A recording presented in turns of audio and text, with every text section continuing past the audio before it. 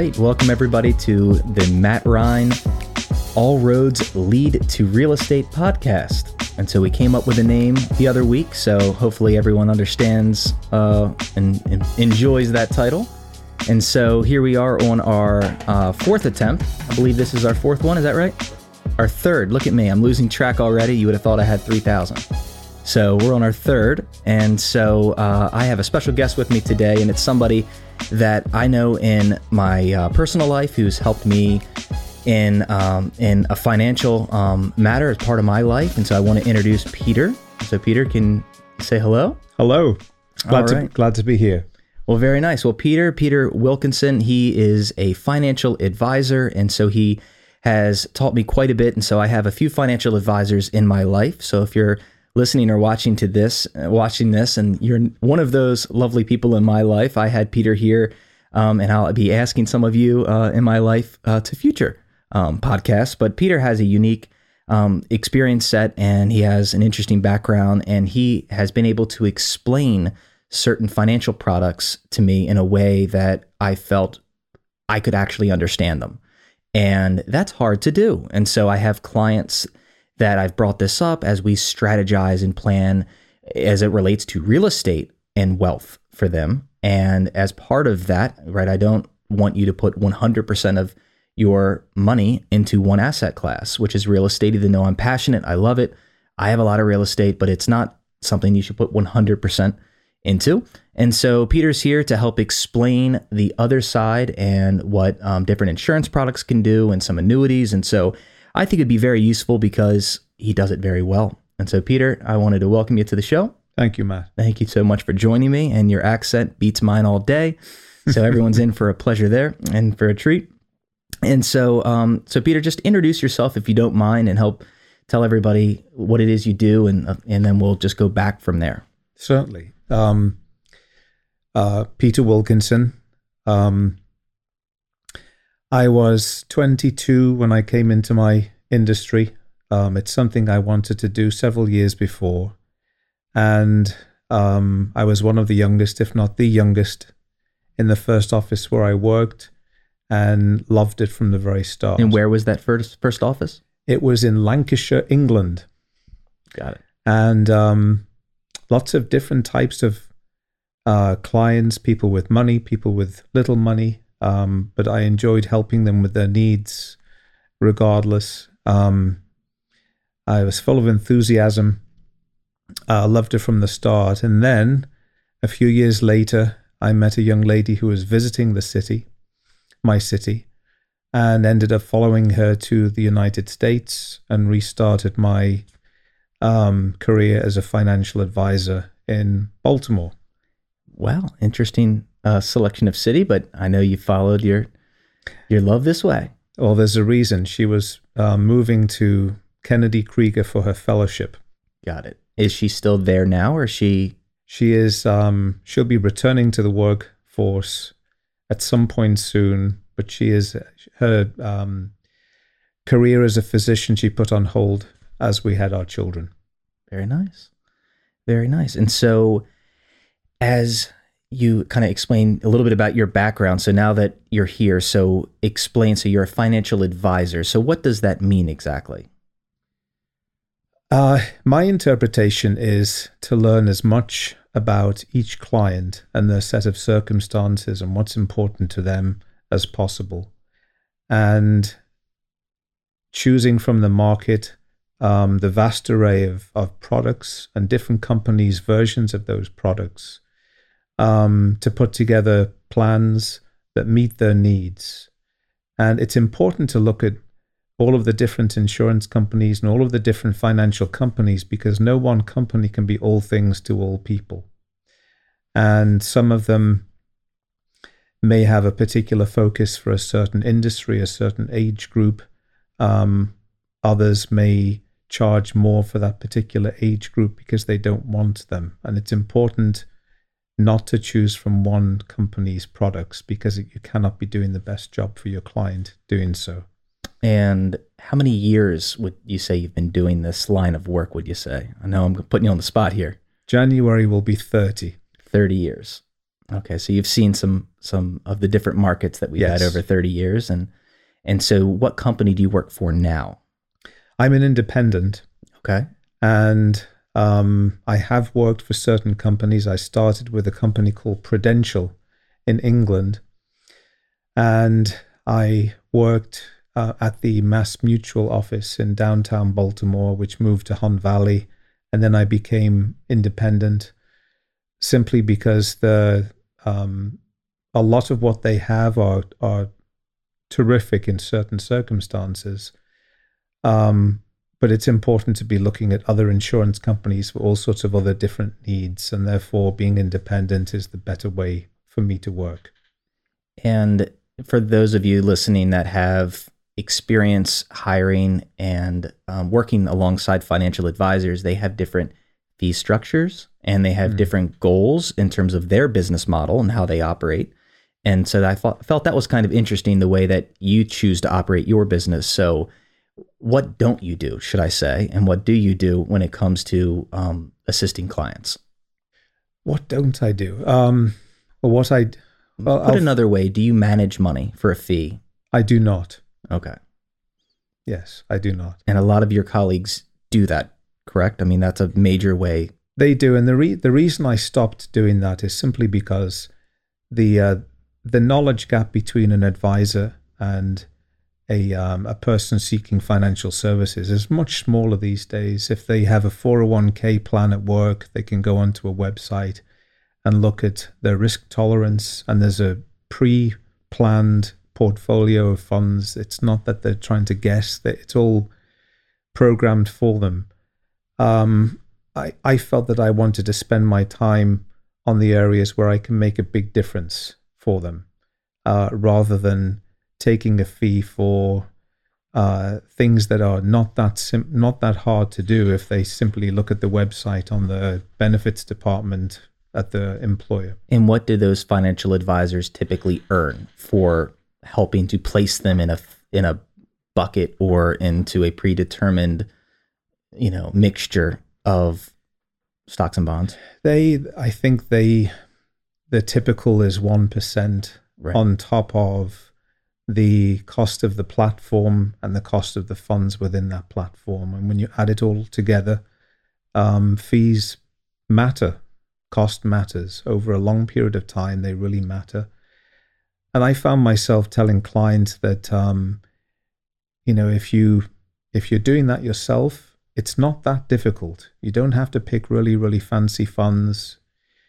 If you're buying consistently and the right things, and they're diversified and allocated properly, you don't need to be paying 1% to an advisor. And anything I can do for them, no matter how hard I look for high quality and low cost, it's always going to cost them more, and more over a long period of time makes a big difference. And I've done the financial calculators. They're out there, they're online, where you can put your fee associated with the amount of money you're investing, and you can look over the compounded fees over time. That's what you mean. And so if you look over a 20-year period, 30-year period, yes, it is dramatic. Yes. I mean, hundreds of thousands, and depending on how much money you're investing, it could be even more, that you are having, go towards fees. Yes. And because all the money you're paying in fees, you're not reinvesting in your investments. I agree. And so I just thought that was interesting. That is unique. I don't hear many advisors that don't also offer that service. And for your reasons, it struck me as being a little different. So that's good. That's good advice for all of us to think about. And so what products do you choose to? Well, I should also say, who are your typical clients these days? Typical clients over a long period of time have been physicians, simply because my wife's a physician. Mm-hmm. And when I came to a new country, I would get to know other physicians through her, and then other physicians through them, and lots and lots and lots over time. And so not necessarily anything different about physicians, but I found working with a certain profession, their needs are often quite similar, particularly if they're a similar age getting started and, finishing their training, getting their first proper jobs. So it wasn't relearning an entire different industry every single time. But as the years went on, as well as physicians, I work with all sorts of people and actually really enjoy getting to know different industries and different people and different types of jobs and with different needs. And I find it a little bit more challenging, which is a good thing. Well, and one of the things that I realized years ago, it's that even when someone has a great education, they could potentially have a great job. Their financial education, when I speak to them, I mean, what's your experience? Is it typically better than you would anticipate, or is it sometimes on the other side? It's a little bit shocking how much they still need to learn when it comes to finances. And this isn't a criticism, because particularly with physicians, all of the time, the long hours they put in, there's only so many hours in the day. So it's not that I'm shocked that they didn't know what I told them. I think it really drives home that an advisor who is trustworthy is important to these people, because they don't have time to be looking this stuff up themselves. So no criticism for them not knowing all of this. They had enough to do in their long days. Yeah, and it's every walk of life, every occupation, not just physicians, but I serve a lot of physicians, and because our proximity to so many great medical centers. Yes. And so I have a lot of clients that do that for a living, and they are just like the rest of us. And so it's not taught in school. I have a finance degree, and I think what I learned in my business school pales in comparison to what I've learned since I've been out. And so learning about the corporate structure and learning about what they do, I can read a return and I can read statements that companies put out, but I don't know the first thing about investing in real estate. I didn't know the first thing about the insurance products and the annuities and all the different options that you sell. And so it's like piecing them together as you're an adult out there in the real world. And what I've learned is that the earlier you get this understanding, the better, because you have time on your side. Learning about this when you're later in life, you're at a big disadvantage. Yes. And so absolutely. I'm grateful for what you've shared with me to help educate myself and my family and protect us. And so one of the things I wanted to start with, it would be related to just the type of products and why. So if I was just listening to this, if I just started speaking to you, how do you describe not just physicians, but just all of us, right? So what are the options that we should be aware of and be educating ourselves on and learning about? I think the first things that I deal with from bottom moving forward simply is the fact that we have a certain amount of money coming in. At some point, it would be nice to have saved sufficiently enough where we're working because we want to and not because we have to. Or we decide to stop working simply because we can. But in the meantime, most people think that the most valuable asset they own is the house. In my opinion, I think it's correct to say it's not. It's their income, because income drives everything. And so we need to be, paying for things that we borrowed yesterday. We need to be paying for living expenses today. And we need to be putting money away for the future. And therefore, before we start saving, my focus is to make sure that the protection side of things are in place. The foundation is built. And the first step, most people would think, well, that's life insurance. It's actually disability insurance, simply because when you look at the cost of term insurance, a lot of people think, gosh, it's really, really cheap. It's not. I'll come to that in a second. And they think disability insurance, that's much more expensive. Again, it's not. They're appropriate rates or prices or premiums to pay for the different risks the insurance company is taking on board. And so a perfectly healthy 35-year-old for a 20-year term insurance policy, it's going to be very little because the risk is minuscule for the insurance company. a doctor who is performing surgery on a day-to-day basis. The risk of them becoming sick or injured, particularly injured in such a way that they cannot do that with their hands, is far, far greater, and therefore the price is not expensive. It's appropriate for the risk they're taking on. So disability insurance, number one, because it's the thing that is most likely to take away what people can least afford to lose. But how does someone, I guess it's challenging, because how many people out there have disability insurance that aren't earning significant income? Does the average working Joe out there, do they typically have this type of insurance, or is this really reserved in your experience for people that are high income earners?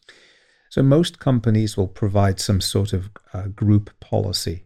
And the things that an awful lot of people don't understand about it is they think my income's covered because I have my work takes care of that, is often what people think.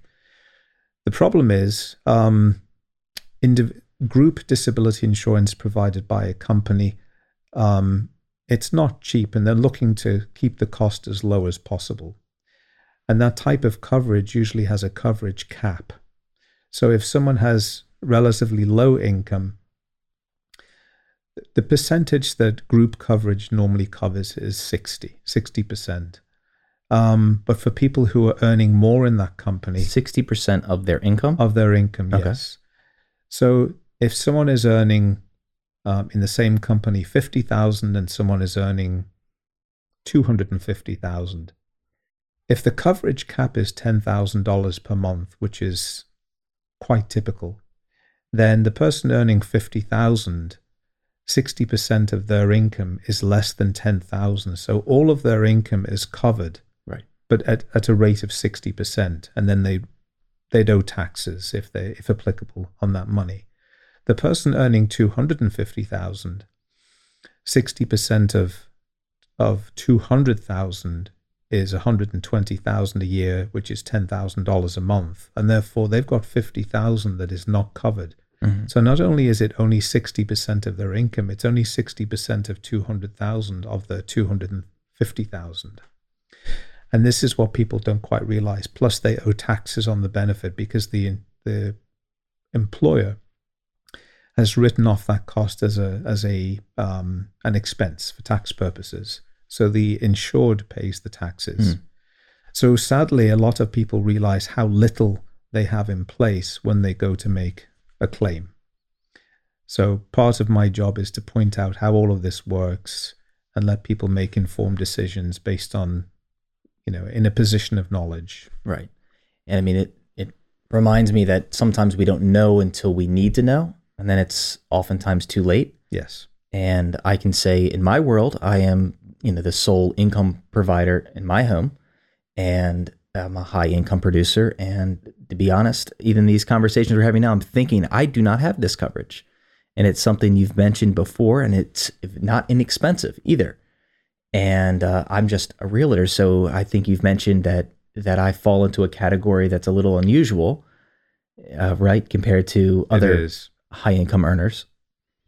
It's unusual simply because insurance companies like people with set salaries, where this is what they earn and that's what they earn, and it's not variable and it's not based on market conditions and that kind of thing. So insurance companies don't want to over-insure someone.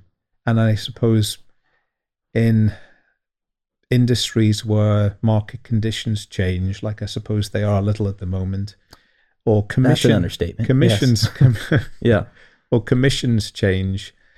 If someone has a really outstanding year and they have put the coverage in place based on that really high income, but then things fall off in later years, then suddenly that person is in a situation where if they go on disability claim, they might actually earn more than they were actually at work in an industry they're not really enjoying as much because they're not earning as much. And that's what they want to try and avoid. So that makes sense. Track record in your industry is really important. A certain amount of years of track record. And interestingly enough, it's not just that they will issue more coverage, but they give you a much more preferred occupation class. So they have things like the lower the number, the more risk it is to the insurance company, and the higher the premium, the higher the cost to the insured. Something I mentioned earlier about no one insurance company or financial institution is all things to all people. There are certain insurance companies that we don't want realtors as policyholders. But if they insist on paying our high premiums, we'll gladly accept them, but they're charging an awful lot more. Other insurance companies will offer an occupation class commensurate with an accountant for a realtor, which is the opposite end of the spectrum. Is a very much lower cost occupation class, and one of them does. So what you're getting at, it's a benefit that you don't have a specific company that you're attached to, is that your clients are able to understand their needs, their occupation, their income, what they need to cover, right? Yes. So they have to understand if they have children, when they intend to retire, all these things, Yes. right? So there's not a one size fits all option. Absolutely. And you can search and determine where is most appropriate. Yes. So I like that about what you offer and the way that you do it. And so the other side, so disability you mentioned first. So what's the next thing? So I want to have a conversation about disability in the event that something happens to me. What's the next conversation I have to have with my financial advisor? One of the first questions I ask new clients is, who are you responsible for? And it's usually a question that provokes some thought, and they say, well, my family, and then they start thinking about it a little bit more, and then there might be their parents, less so, but it's usually the family, the spouse and their children first, and then so other questions to ask that everything is common sense, but yet not everybody does it this way. That, one of the next questions would be, we've talked about the income that they earn. If you weren't here to earn that income, how much of that income would you need replaced for your family? And most people actually say, well, all of it. So then we can reverse engineer into the correct amount of life insurance that they need. So we can determine, we ask the question, well, how long would that coverage be needed for? It's not something to assume. It's important because every family is different. Every situation is different. So to clarify, we have jumped from disability to life insurance. Yes. Got it. Yes.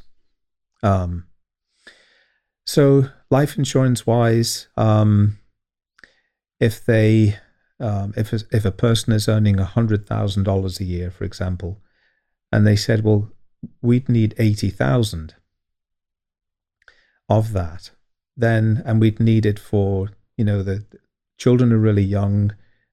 We have a long time until we will be at the point where we're working because we want to and not because we have to. And therefore we need that coverage in place for a long time. Then picking the amount of life insurance that they need is quite simple.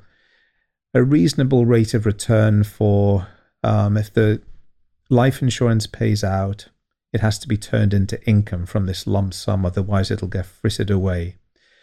So if 4% was used, perhaps that's appropriate, perhaps it should be lower. I don't think it should be higher though.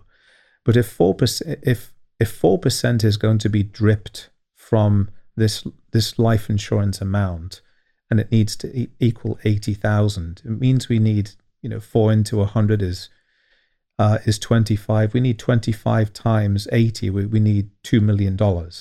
Well, I think you've gone, because you do this every day, I think you've gone 3 steps ahead of me. I think I have. Because I think the average person listening to this is exactly like I was, that doesn't understand what an insurance policy can do. Yes. What the tools are that because I just assumed, okay, I'm just going to get some term insurance. If I die while I'm young, it gets paid out, right, to the folks that I have that are going to be the beneficiaries, and that's it, right? Mm-hmm. That's the purpose. And so one of the things you first explained to me is that insurance comes in different shades. Mm-hmm. And so we have term that, correct me if I'm wrong, it's exactly as I described. I think you've signed me up with a 20-year policy, which is very affordable. It's a few $100s, and it's $1 million or $2 million. It's something, Yes. but very reasonable. And so that's very affordable. So then the other side is whole life. And whole life insurance, I believe, is what you were just referencing. And from what I understand, if you do a Google search, everyone that's listening is going to agree, oh my Lord, this makes no sense. Why would I do it? It's a scam, and no one needs it, and it's a joke. Just get term and invest the rest. Yes. That's what I've always been told, until a couple financial advisors that I trusted, that I thought were just salespeople, and I consider you one of them, explained to me the value of those type of policies and why very smart, wise, wealthy people choose them for tax purposes, for planning, estate purposes, all these reasons. Yes. So let's start there. So let's explain what whole life is and why in the world it gets a bad rap. Very good questions. Yeah. Just backing up slightly, what I was talking about is how the proceeds of life insurance in general would be used to produce income if the person had died. Okay. So we hadn't got quite to the point where. So my point is, when determining life insurance, it's not getting to which type yet. It's getting to the correct amount. Oh, you're just talking about the face amount. Yes, correct amount for this particular family and the so and death their benefit situation specifically. Yes. So that's the first criteria, is understanding if in the event. Well, I guess not in the event, we're all going to die. So it's just at the time what the face amount of that benefit would be. Yes. And then we would get to the composition of that death benefit, how it should be structured within different types of policies, whether it should be all term insurance. And so you're right, it does have a bad rap. And for good reason in some ways, but in many ways, it's a shame, because the people who should have it don't have enough, and the people who shouldn't have it have too much. Interesting. And I think I have a few reasons. Can't wait for you to explain that further.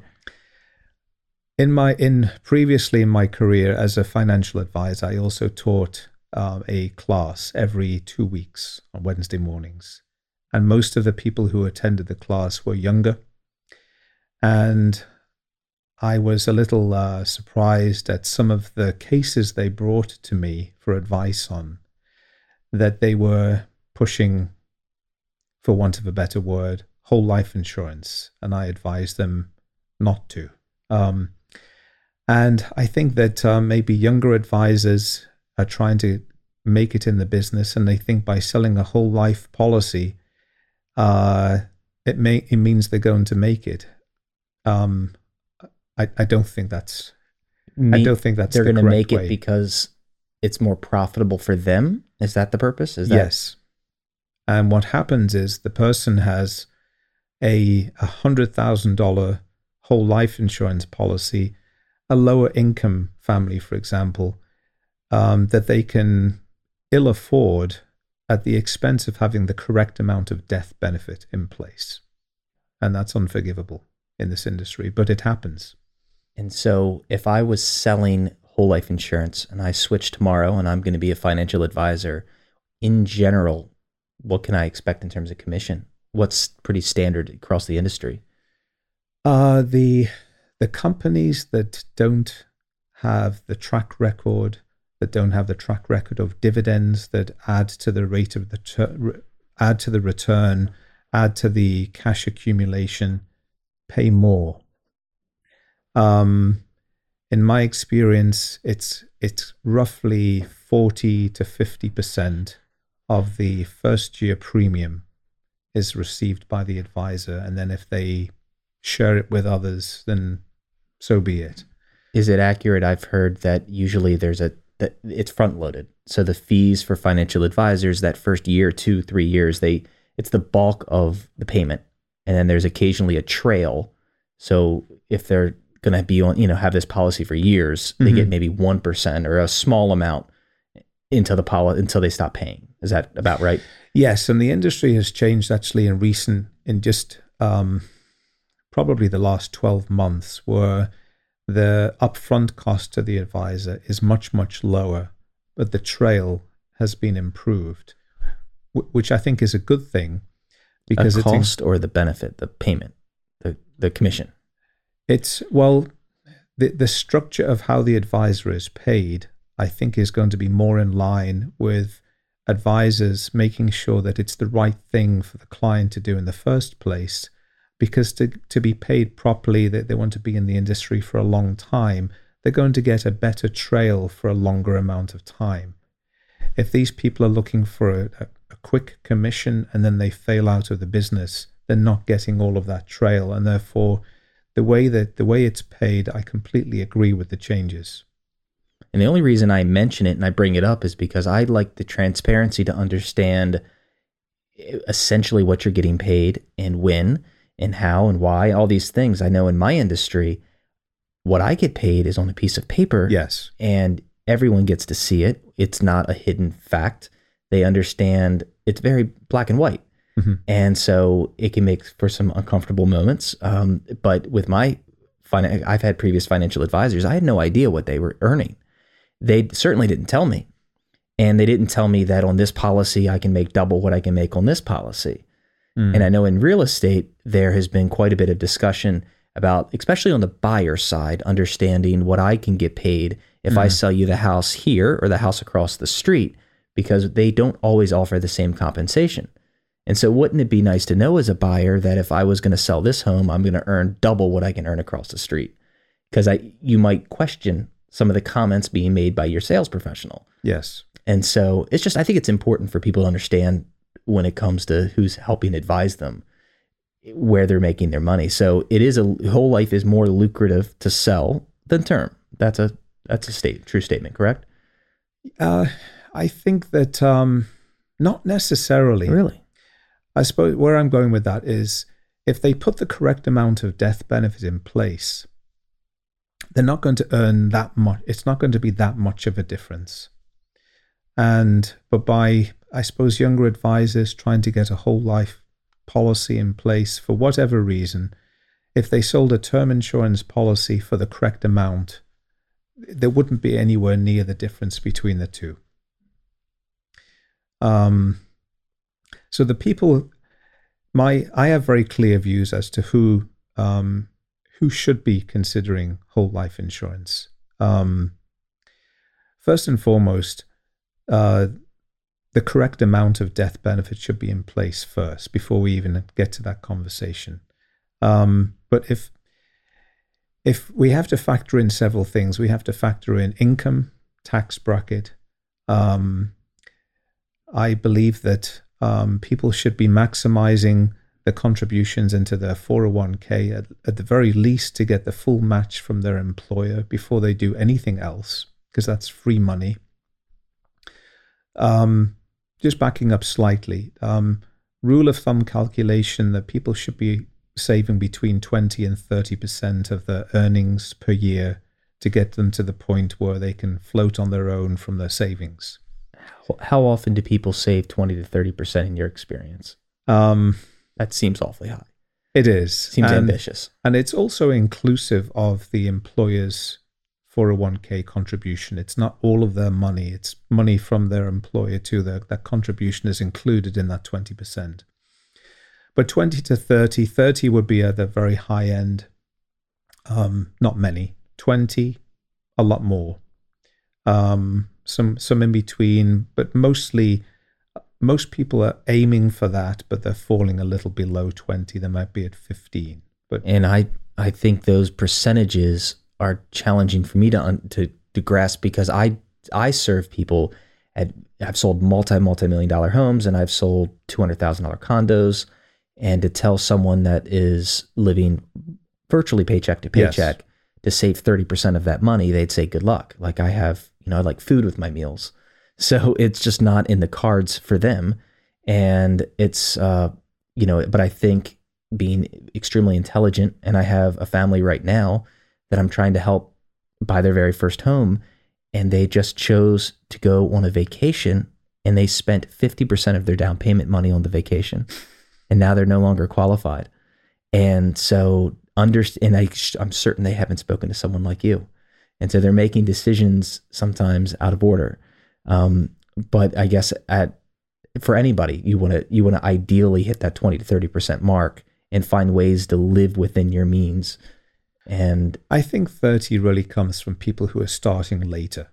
Okay. And they don't have the years that you mentioned, which is so important. So the sooner you start, the better. But 20 is usually the aim. It doesn't mean that people get there. It makes them aware of what they ideally would be setting aside. But we have to live now also. And we don't want to be saving and not doing anything with our lives just for some time tomorrow. Some people don't get to tomorrow. So there's a farmer in Howard County that, lived, I think he retired. My brother would know if he was here. He's going to correct me, but he lived and he farmed and he finally retired, finally sold, and he was going to live well. He sold, he made a couple $1,000,000 off of his land. He lived very modest lifestyle his whole life. And I'm pretty confident that he literally died the week he cashed out. And he choked on a steak. And that was it. That was his big thing. It was so ridiculous because he finally, he fretted over selling that farm forever, and he finally was going to enjoy the relaxation of retirement, and that's what happened to him. So living a little bit while you're on this journey is important. So the 20%, Matt, let's say 20, then we have to work out, well, where does that 20% come from? And so in a 401k these days, you can put 22,500 starting in 2023. So there's where the first part of it should come from. And hopefully there's a match from the employer. So it really, you'll see where I'm going in terms of income is important. The level of income is important as to whether whole life insurance is something that should be considered or not. Okay. So if they need to be setting aside 20%, 22,500 for an awful lot of people, if they just maximize their contributions into their 401k, they've satisfied that 20% and some. In fact, then they won't be maximizing their 401k. And if I was in a 401k plan, I don't get taxed, correct? Or do I get taxed? Explain how that works. A 401k plan is tax deferred growth. So you can choose these days, you can choose to have it pre-taxed, and therefore it helps now. So that 22,500 would be removed from your income for tax purposes as if you never earned it, which a lot of people are going to be looking for that, the way things are going at the moment. So employers have Roth 401ks and they have 401ks. So you can have the pre-tax, and some employers actually mean that allow you to split it between the two. To have something that makes sense right now because we need it, but also something that will make sense later where we've paid the taxes on this money now, so we don't have to pay the taxes on it later on when it's grown to. And that's a Roth, correct? Yes. So a Roth you're going to pay taxes on today and then put it in the Roth. Yes. But then when you take it out, it's tax-free. It's tax-free. So if you expect to be in a higher tax bracket later on or equal, it's nice to have some money that's already been taxed and you don't owe anything on I've heard another advisor describe that as prepaid in your tax. Yes. And so you can even convert some of your regular, if you have IRA or something else, you can convert it to a Roth and pay your tax. And so as it continues to grow, you can withdraw it tax-free, correct? You can, and you're also not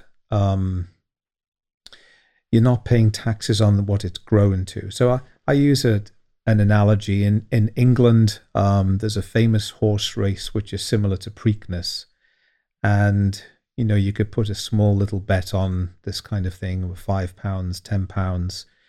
There's a betting tax. If you paid the betting tax, which might have been 1 or 2% on your wager, and your horse won, your winnings are tax-free, all of the winnings, which will be many, many times the wager.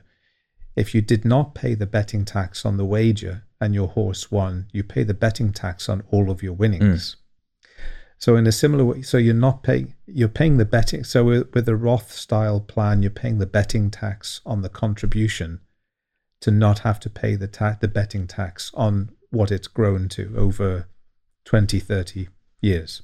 So those are two things people should look into. And so getting back to in an effort to keep it relatively concise, because I think I'm so fascinated by all of this, I could sit here for 2 hours and talk to you, which I have before. And so going back to insurance and going back to whole life. So explain, kind of pick up where I interrupted you before. So yes. So if they're putting the money into the 401k plan, next port of call is, well, let's fund IRAs for both spouses. But for the high income earners, it's still not enough. That still doesn't equate to 20% of their higher income. And therefore, they're the people who have to think, well, where next? Where else do I save? And if they're relatively young, ideally, in relatively good health, is great too. They have a life insurance need, number one importance. Then perhaps they should consider having some of their life insurance in a whole life sort of plan. And I think also one of the things that gives this product a bad rap is insurance agents either don't know how to design a whole life insurance policy using all of the different riders to enhance the cash accumulation and everything else, and they just put a plain vanilla whole life insurance policy in place. And most of them you pay for indefinitely until you die. If you reach the age of 120, you'll be paying for it until then. And that was my first policy. Before I met you, I had purchased a policy, very expensive policy, and I would have paid for it forever. Yes. And you analyzed what I had and said, boy, that looks expensive. I think I used an analogy, and I thought that was probably a good one for Matt because he's in the mortgage industry, the real estate industry that uses mortgages. And I said, it's a little bit like a 40-year mortgage versus a 15. So whole life insurance and mortgages have many similarities. The quicker they're paid for, the less they cost by a lot. And in a similar way, so instead of whole life where you pay for it indefinitely, it's a little tricky to be withdrawing cash funds from there to do fun things, whether it's to supplement retirement or the market's down in retirement, and instead of taking from an account that's lost some value. Well, see, I think you've already jumped. I didn't know that was an option either. So what you're describing, I think a lot of people don't understand that even that is a tool within these policies. So it has a death benefit. Yes. Whole life. Mm-hmm. And if I were to take a sound bite, how I would set you up is explain to me what a whole life policy is and all the features and potential riders are. The way I like to set them up is the shortest amount of time that is comfortable for the client to get it paid for, whether it's 10 or 20 or 15, it might be longer than that. It's important to have the correct amount, and it's also correct to have the correct amount of whole life if it's appropriate for this particular person and their family. But we have three things. We have the premium is set and it's fixed. We have guaranteed cash building. We have the dividends of an insurance company adding to those gains every year. So it's not something that, gosh, it's a tough year in the market. My life insurance has gone down. It can only go forward. The only question is by how much is it going forward? And that's basically down to what is the dividend. And dividends are linked to interest rates, and therefore interest rates have been really, really low recently, starting to climb. So usually there's a lag of a year before those higher yielding bonds are bought and put into the life insurance company's general account, and then the dividend tends to rise a year later. There's a year lag. But the cash accumulation is building. The death benefit is growing because the dividends every year is adding to the death benefit, adding to the cash accumulation. So the question is, why does it have a bad rap? Some companies, the cash accumulation, people find out they've bought something that they didn't understand, that they didn't want, and they cancel it. And the cash that they get back is less than they've paid. Which is what I did. with one of my first Yes, policies. I suppose so. Yes. And I found out it was the wrong policy. I canceled it, and I had about a half of my money, maybe a third of my money is what I Yes. had returned back to me. Yes. But I only owned it for 2 years. Yes. And so what you instructed me and you showed me through illustrations, and I recommend everyone have this experience with their financial advisor, or call someone or call you. And so there's a death benefit at the end. Yes. So that's a guaranteed tax-free Yes. benefit. And without life insurance, I can speak from my own life experience that when I lost my father, I was in 5th grade. If we did not have life insurance in place, we would have lost our farm. Yes. It would have changed our lives immediately and forever financially. I would never have had the opportunity to go to college. It would have changed everything. And so that's the only thing that protected us was having life insurance in place. And I still didn't know what it really was. I just know it saved us. And so we received that death benefit tax-free because it's insurance. Yes. And so you taught me that not only does it do that, but there's cash accumulation. So when you're paying into it, part of what you're paying into accumulates cash, and that's what you're referring to, the dividends. Yes. And so you get dividends paid on that, and so you get accumulation of cash, which you can later years, you can borrow from that, correct? You can withdraw, you can borrow, you can put the money back, you can not put the money back. All that happens is whatever you have. It's actually, let's address that point. Most people think they're withdrawing money from their own life insurance policy, and it's worth less because they've borrowed from it. What they're actually doing is the life insurance policy isn't affected at all when taking a loan. The loan comes directly from the insurance company's general account, and the policy is used as collateral. I didn't even know that. Yes. Interesting. Most people don't. Most people think the money has actually physically been withdrawn from their cash value, and they have the opportunity to put it back. But it's the general account. So if they died that year or they cashed their policy in, whatever they have taken as a loan would be subtracted from the death benefit or the cash if they died. Or so if I had $1 million policy and I borrowed $100,000, what's left is $900,000. Yes. And that would be then given to my beneficiaries tax-free. Yes. And so one of the things you taught me is that you can actually plan later in life to figure out how much you want to withdraw and when. Yes. And you can start withdrawing and taking a loan against, I guess now, collateral against your policy. Yes. And if the dividend is higher than the rate in which you're paying, yes, which I think the policy you gave me is 5%. Yes. And the dividend historically has been 7 or so. It's currently 6. Okay. Because of low interest rates. And so if I borrowed $100,000 from that policy, against that policy, I would actually have a net benefit of 1% on that money. Correct. And I would then have $100,000. And because it's a loan, it's tax-free. Yes. So I'd have a tax-free $100,000 to use. And if I chose to take it in a year where it was down, let's say, and I didn't want to sell any of my retirement or my 401k, yes, it's just a way to pool money when necessary.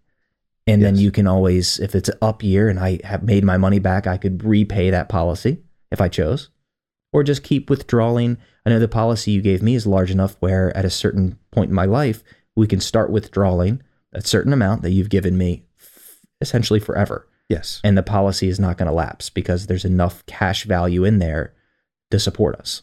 Correct.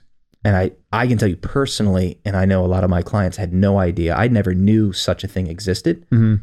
And especially if you plan this life right, you should be making more money potentially later in your life than you are even in your 30s and 40s during your higher income earning years.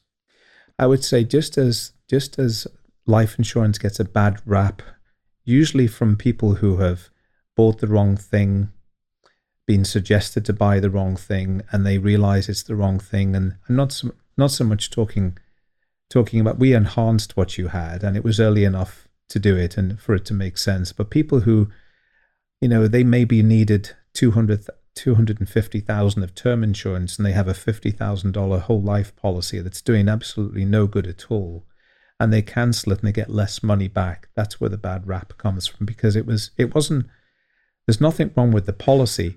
It was a bad application and a bad use of that particular product in a set of circumstances and for a client where it was completely inappropriate. Right. That's the bad rap. If policies are left to cook and tick along, I don't see anyone regretting owning a permanent life insurance policy that's fully paid for, that's ticking along, that if you look at the internal rate of return, even with interest rates as low as they are, when a policy is finished, if you look for the cash year to year, it's in the region of 6. And that's a tax-free 6. So even if it were, even if the internal rate of return from year to year was 5%, people might think, well, I can get more than that in the market. Probably can, but not every single year without risk. That life insurance increase is without risk. It's got the guarantees built in, plus the dividend that's tracked to interest rates. So it's... Well, in the dividends that I have, you're reinvesting those dividends. Yes. And I'm buying more life insurance every year. Yes, exactly that. And yes. for me, my policies will be paid up in full when I'm 48 years old. Yes. And I'll have them forever. Yes. And the death benefit accelerates because there's more cash in there in later years. And the way that you've designed it is I'll have enough in death benefit, in my opinion. It'll be a substantial amount where that is my inheritance to my children. Yes. And it's tax-free. Yes. And I know I've lost both my parents at this point, and dealing with the state and dealing with all the issues that I had to deal with to get through a trust, the easiest and most simplistic part of any of these trusts were the life insurance policies. Yes. They get paid out 30 days later. Yes. And it was just a check. Yes. And so, I know another buddy that says if you don't fly first class, your kids will. And so I intend to enjoy myself and go and have fun with my wife and travel and enjoy some of the efforts that I've put in all these years. And I'm using these policies that I have with you to augment that and to have stability and options. And I just thank you for explaining some of this to me. And I don't think the purpose of this podcast could ever be to explain every detail. No. It's just there's too much. And because so much of it specifically has to do with an individual's income and their goals and their needs and their everything you described, it's challenging. But I hope this serves as a reminder for you to have these conversations. Yes. So if you're listening, you need to go out there and have these conversations and see what options there are and how to protect yourself with disability potentially and what type of insurance. So not everyone needs a whole life policy, right? So oftentimes term is the right decision. Yes. If the life insurance need is short, term insurance, absolutely. It's really if someone is in one of the higher tax brackets, has a life insurance need, has high income, is maximizing their 401k, IRAs, but still needs to save more. That's when it comes into consideration. And there are certain things that help enhance this particular product. And that's one, what we've done with you, and that's a limited pay contract. So the premiums required for it to be fully paid for are squished and compressed into a 20-year period of time. It can be a little longer, it can be shorter. The second thing is the dividend choice is paid up additions as opposed to paid out in cash. It buys a chunk of paid for life insurance that adds to your existing policy. And therefore, when the dividend is announced the following year, you have more ownership of the policy, and therefore the dividend is larger. So you're getting dividends upon dividends, higher dividends because of the previous year's dividends were reinvested.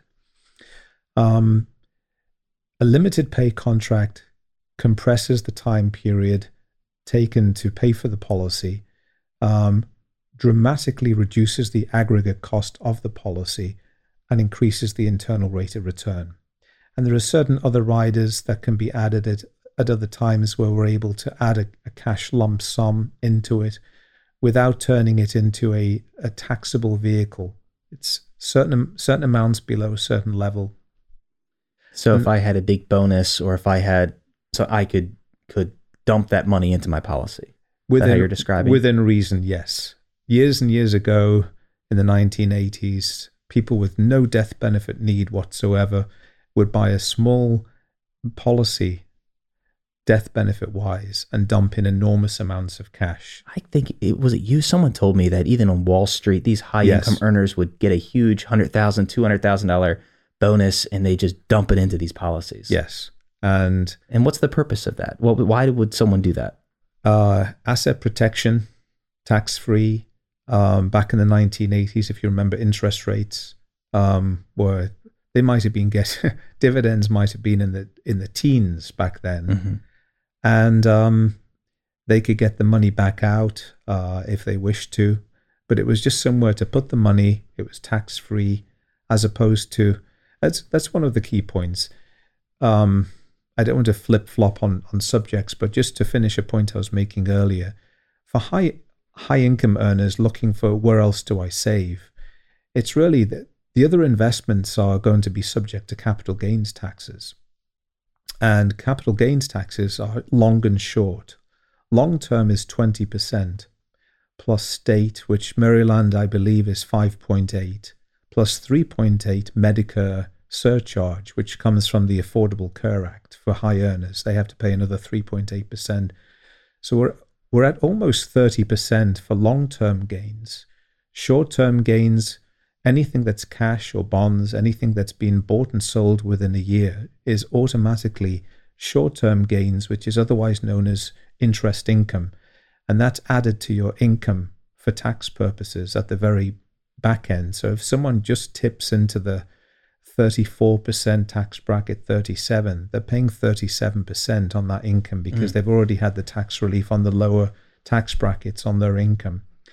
So it's not tax efficient at all. It's so that's why life insurance can be something to be considered for people who, I've saved here, where else do I save? I'm in a high tax bracket, I need to be saving more.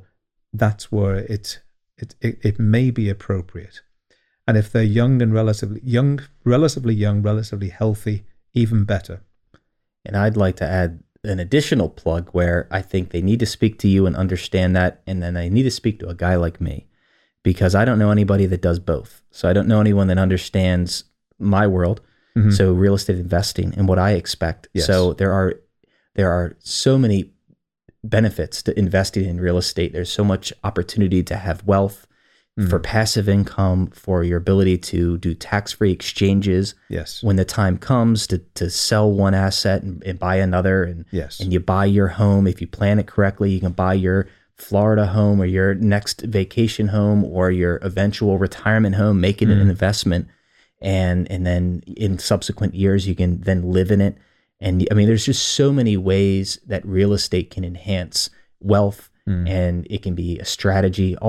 Every wealthy family in the world has someone that's managing just their portfolios on your side and on my side. Yes. And so if you don't have any policies in your section with life or disability, I think they need to. They need to have that conversation. And I would say if you don't own any real estate outside of your primary residence, you need to speak to someone like me, because I think both are exceptionally important. Yes.